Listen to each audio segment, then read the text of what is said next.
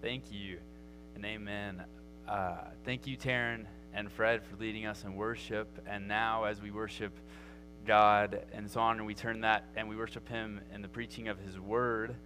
And I'd like to pray over the message, but first, I'd like to thank you for letting me have the privilege to speak and relay God's word. And this being a place where God's word is preached truthfully, that we may be more like Christ. And so I would like to pray over the speaking of His word. God, thank you for being so awesome and for loving me. Thank you for giving me your word and instruction. And thank you for just giving me your Holy Spirit so that I can speak these words to other people and us all come to know you. And so I pray that you bless it. Don't let me say a word that's of me, but say it all from you, so that nothing sinful comes, but all that is good comes from you. And so I pray it all in the name of Jesus. Amen. And so I want to talk about Psalm 1 tonight. And it's a passage that's really dear to my heart. And sorry, I want to jump right in because I am so eager to get to the scripture, because it is my food, it is my bread, and it is what we live by. And I want to talk about Psalm 1. And so if we know the book of Psalms is like God's hymn book. It's the Holy Spirit's hymn book spoken for us to read. And we're going to read Psalm 1. And Psalm 1 is just a tad bit different than other Psalms in the Bible. It's not very song-like. It's actually very proverb-like. Like we've been doing on Sunday nights, it's very proverb-like, and some theorize that it may have been Solomon's that David included in Psalms, but we don't really know exactly. There's no author accredited to Psalm 1, but even without that, is a great passage talking about the blessed man, and that's what I want to talk about tonight, is the blessed man.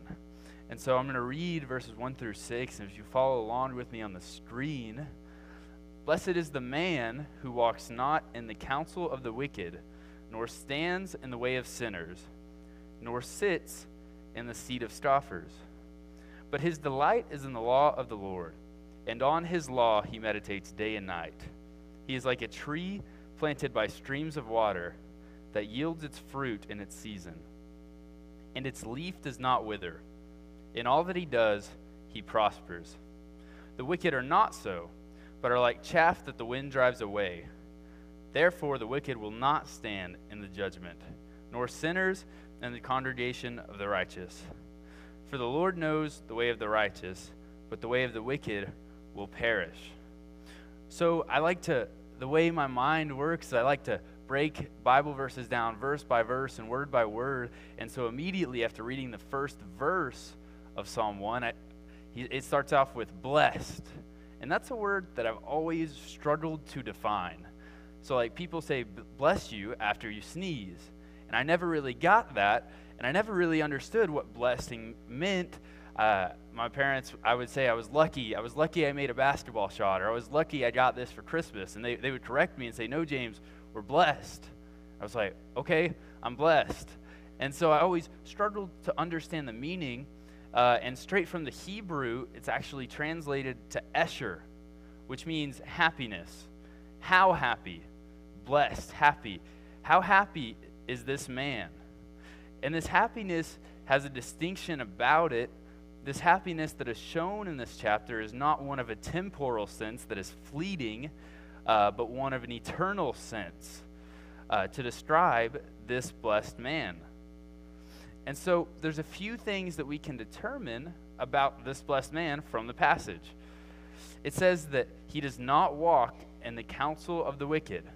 And so counsel, being a word that is interchangeable with advice, means simply that he doesn't take instruction from those who don't take instruction from God.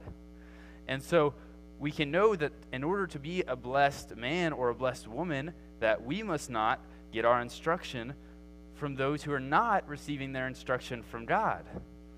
And this man also, he doesn't stand in the way of sinners. And Matthew Henry, in his commentary, says that he avoids doing as they do. Their way shall not be his way. He will not come into it, much less will he continue in it as the sinner does.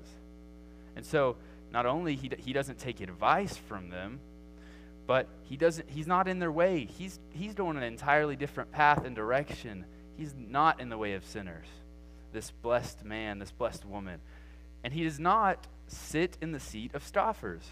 And this is a little bit different for me because I'm not one that really knows what scoffing is, nor do I think I scoff much at all, but it's more of a scoffing at God and sneering at God out of pride. And so they don't sit in the seat of actively scoffing at God. The Message translation puts this verse very well. It says, "How well God must like you.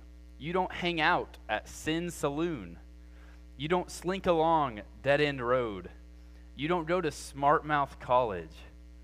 And that's the description of what this blessed man doesn't do. He's not getting advice from sinners.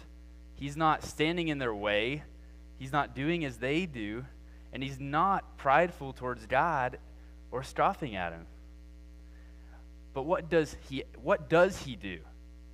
And it says in verse 2 that, "But his delight is in the law of the Lord, and on his law he meditates day and night." Two distinctions between what the blessed man does do and what he doesn't. He does delight in the law of the Lord. So we can know that that is a good thing. And the second distinction being that on that law, on that instruction, he meditates day and night. But I would like to point out that it does not say he meditates during his 15-minute quiet time at the beginning of the day. Nor does he say he meditates on the word in the morning and then when he gets home. No, this meditation is an all-day type of thing. He delights on the Lord, and therefore he meditates on it all the time. It's his heart. That's all he meditates on. God is very intentional in telling us to meditate upon his word. In another passage of Scripture, in Joshua, God is commissioning Joshua, and if we think about that situation, God has let Moses lead the Israelites, and now he has commissioned Joshua to take over and fulfill the big shoes that Moses left beforehand. And so in Joshua 1:9, this is God talking to Joshua. He says, "This book of law shall not depart from your mouth, but you shall meditate on it day and night, so that you may be careful to do according to all that is written in it. For then you will make your way prosperous, and then you will have good success." And it's important to note here that God isn't talking about earthly success. Success in God's eyes to the Israelites were the Israelites worshiping him, and the Israelites giving thanks and honoring God in their actions and their words and their hearts. And he said, it's imperative that you meditate on this word. It's imperative. All the success that you're going to get comes from meditating on God's word. And in verse 3, it goes on to describe this man who meditates on God's word, and it gives us a really great understanding of it. It says that he is like a tree planted by streams of water that yields its fruit in its season, and its leaf does not wither. In all that he does, he prospers. What a beautiful picture. A tree planted by streams of water. And we know that a tree that is planted by streams of water is a very well-nourished tree. And at the location, the geographical location of the Israelites, it was very sunny, very hot, and a tree planted on a stream would have plenty of sunlight, plenty of water, and plenty of nutrients being washed by it every day. So this tree would be able to flourish and produce fruit and be very prosperous. And that's the description of the blessed man, the blessed woman that finds his delight in the law and therefore meditates on it day and night. We are like trees planted by water. And as Mitch puts this picture on the screen, I don't know if it's there, but it's a picture of a tree, a beautiful tree planted by a stream of water that my roommate drew. And I love it because that's us. We are a tree planted by waters if we are getting our life source from God himself, who has given us instruction, who has given us this gift that we are able to thrive from. And he promises that in all the blessed man does, he prospers. And what I'm not preaching is a prosperity gospel. I'm not preaching that we will prosper earthly, materially, but that we will bear fruit. And as evidence of this, I want to turn to another passage in Matthew 7.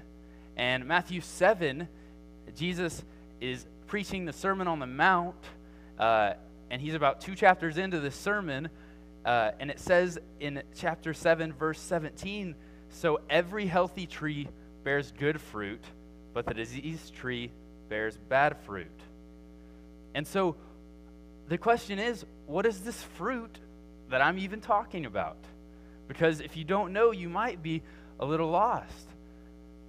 This fruit is the fruit of the Spirit. The fruit of the Spirit found in God being love, joy, peace, patience, kindness, goodness, faithfulness, gentleness, and self-control. All of those things are given, all of those things are produced when we meditate on the Word of God. That's the prosperity. When we are planted in the Word, when we are meditating on it, we are able to bear those fruits and prosper. And I've talked a lot about the blessed man, this blessed man, and we know now that in order to be blessed, we must be meditating on God's Word day and night, and we must find our delight in His instruction. And I'll take a little bit less time to talk about the wicked, because after all, we know the wicked very well. But in verse 4 through 6 of Psalms, it says that the wicked are not like this man, but are like chaff that the wind drives away. And before I proceed, I would like to point out that I'm not a farmer, so I had to do a little bit more research to understand what chaff was. But the way I understand it to be is that chaff is this inedible hull. I can't pronounce that very well, but yes, that. And so it's attached to the seed, or the grain. And so it's inedible and it's useless.